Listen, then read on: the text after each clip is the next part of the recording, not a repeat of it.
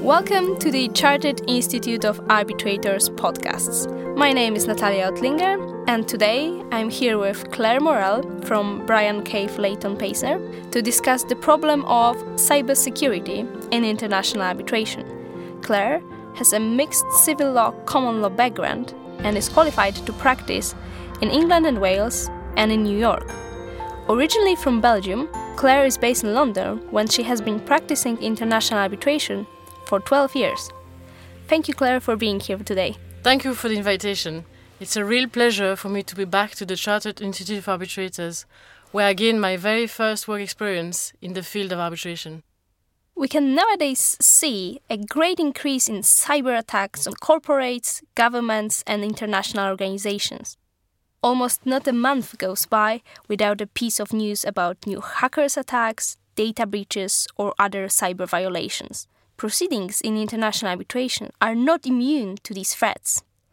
Yet, at the moment, there is little guidelines and no formal rules as what are the best practices to increase cybersecurity in the context of arbitration. That's why I'm here today with Claire, who has conducted significant research on this subject and agreed to share her perspective with us. For a start, could you please explain how cybersecurity is relevant to your practice? Sure. I started to look into cybersecurity in international arbitration when I began to sit as an arbitrator. Until then, my experience as counsel had suggested to me that cybersecurity was not considered to be an important issue. Virtually no rules or guidelines addressed cybersecurity, and it was almost never raised by either the parties, the tribunal, or the institution. But the absence of concern on the part of the arbitration community did not reflect my discussions with clients. Our clients consider cybersecurity as a top priority, particularly in my technology dispute practice, where considerations of secrecy and confidentiality are often at the heart of the dispute and a major concern for clients. So there seemed to be a mismatch between our clients' interests on the one hand and international arbitration practices on the other. In my view, addressing cybersecurity in a sustainable and systemic manner is essential to preserve the reputation of international arbitration in a world increasingly dominated by technology. I also believe that cybersecurity represents an opportunity for the arbitration community and arbitral institutions to stand out from the competition in dispute resolution. And why is cybersecurity an important problem, particularly for international arbitration? Because the risks are multiple and broad in scope. The primary risk is obviously data theft. In the context of arbitration, a security breach could have several ramifications. A security breach may result in attorney-client privilege being breached. It may result in confidential information being disclosed. Such information may concern the dispute itself, the parties' strategy, assets, or even tribunal deliberations. Disclosure of confidential information may have far-reaching implications. For example, it may lead to penalties or liabilities arising out of data protection regulations. It may result in duties of confidentiality to third parties being breached.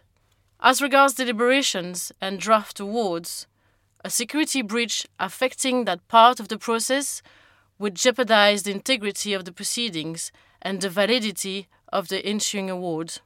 Such a breach may expose arbitrators to criticism, retaliation. It may have political implications. It could even influence financial markets.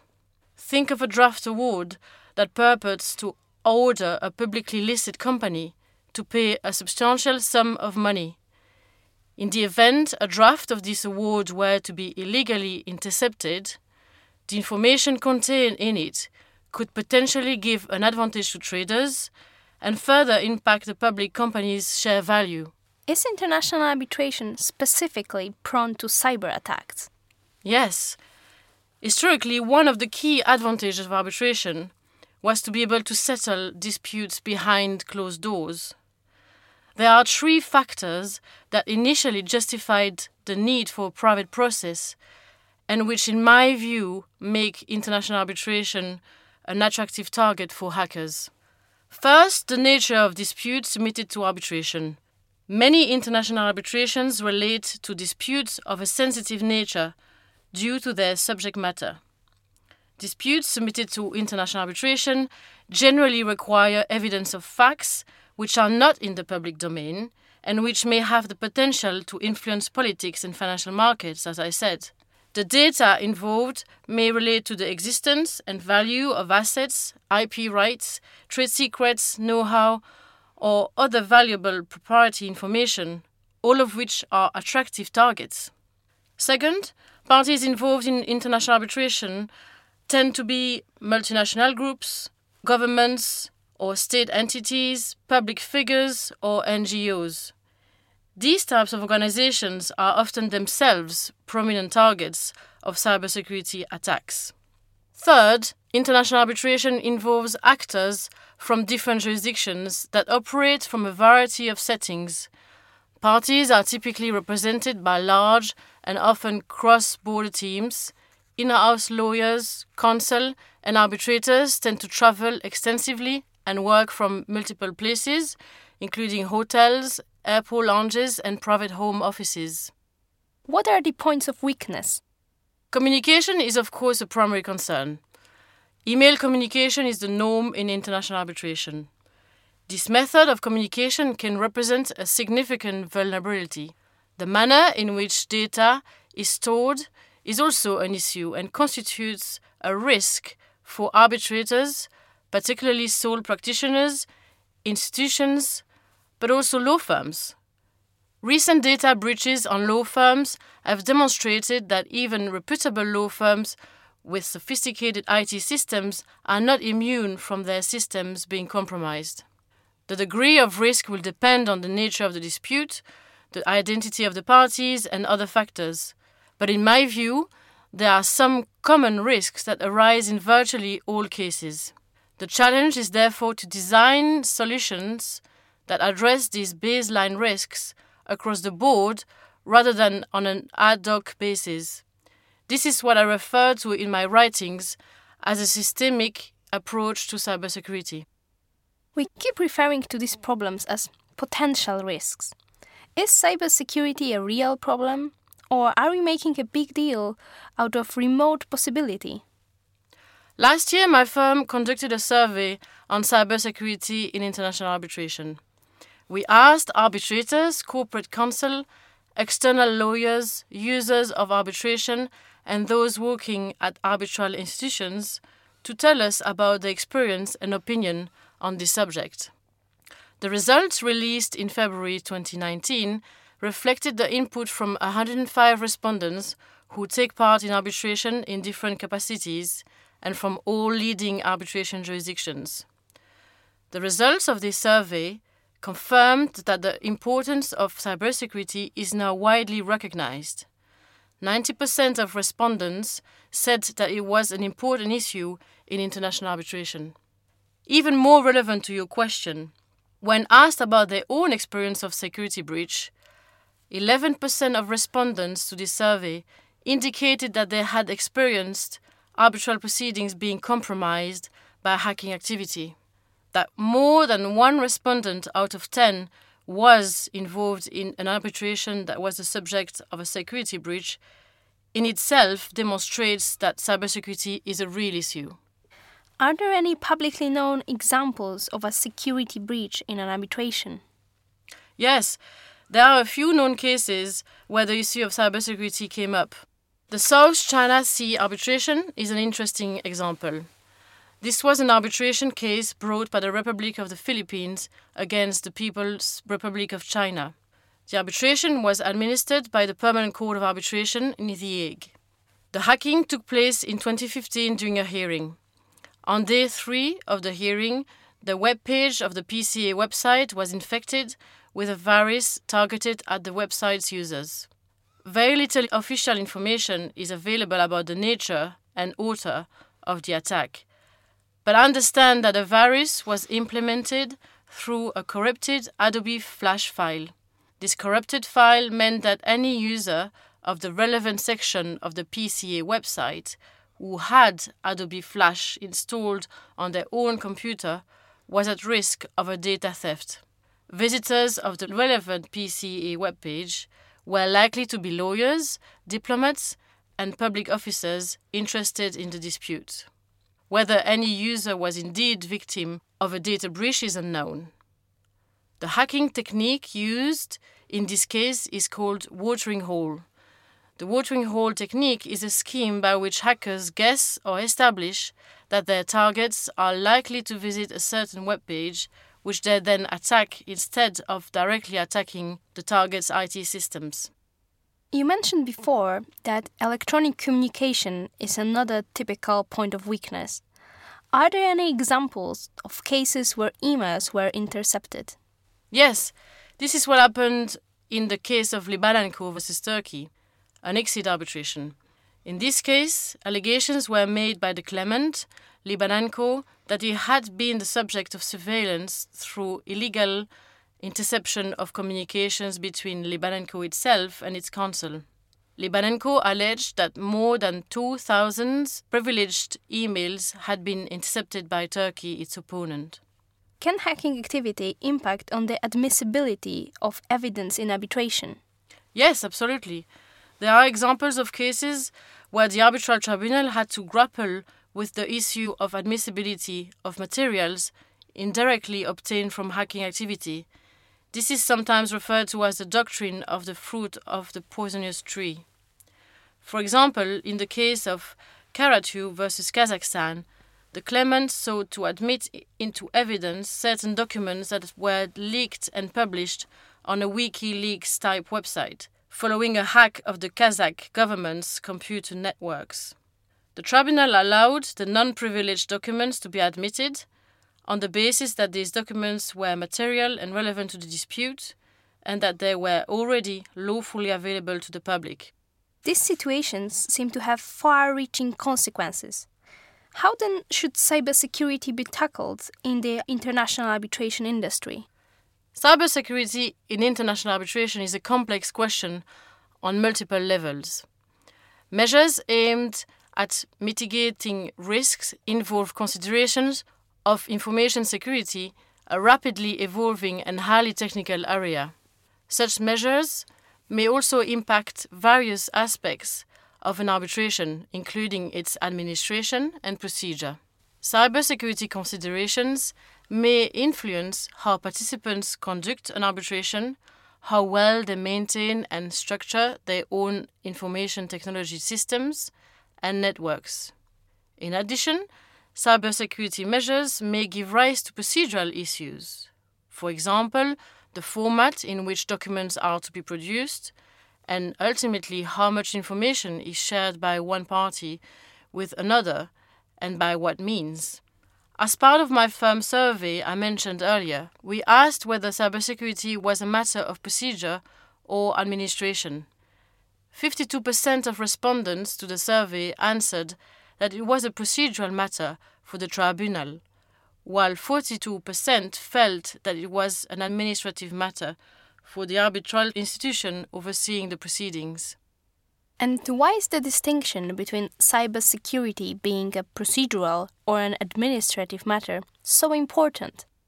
If cybersecurity is a matter of procedure, cybersecurity measures would fall squarely within arbitrators' function, and cybersecurity measures could be embedded in procedural orders. On the other hand, if cybersecurity is a matter of administration, cybersecurity measures would have to be introduced either by the institution, if there is one, or by way of a contract between the parties and the arbitrators. In my view, the nature of available cybersecurity measures should inform who is best placed to address cybersecurity and how potential measures should fit within the legal framework of international arbitration. If you take a step back and think about the purpose of a cybersecurity measure, it seems to me that the rationale for a cybersecurity measure is to protect arbitration data from being intercepted, altered, or destroyed. In contrast, the rationale for a procedural measure is the conduct of the arbitration and the resolution of the dispute on the merits. There seem to be distinct underlying concerns here. Cybersecurity measures are generally designed on the basis of technical considerations, when procedural rulings are generally made on the basis of fairness and due process considerations. So, who should take on the responsibility to tackle the issue of cybersecurity in international arbitration? In my view, technical measures intended to address cybersecurity risks can only be comprehensively formulated by IT experts who have an understanding of how cyber attacks are performed. International arbitration practitioners and individuals who typically represent commercial parties in arbitration proceedings are not ordinarily trained to identify cybersecurity risks and design appropriate preventive measures. So arbitral institutions whose mission is to administer arbitration may be better placed than counsel and arbitrators to take responsibility for oversight of this. Institutions can also potentially offer administrative solutions that would address cybersecurity issues on a systemic basis. Institutions are able to amend their rules and policies and effectively regulate the way documents and data are stored and shared by all participants. In addition, unlike tribunals, institutions are permanent, which means that they can implement change across all their cases and, in the long term, increase the level of security in arbitrations conducted under their rules. They can provide training to their case managers or introduce a cybersecurity advisor into their secretariat team.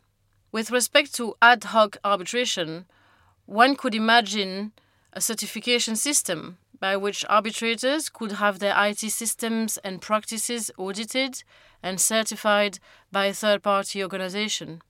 The cybersecurity certificate would demonstrate that the particular individual or firm complies with certain security standards and has taken reasonable steps to protect the confidentiality of the proceedings or certain documents and data.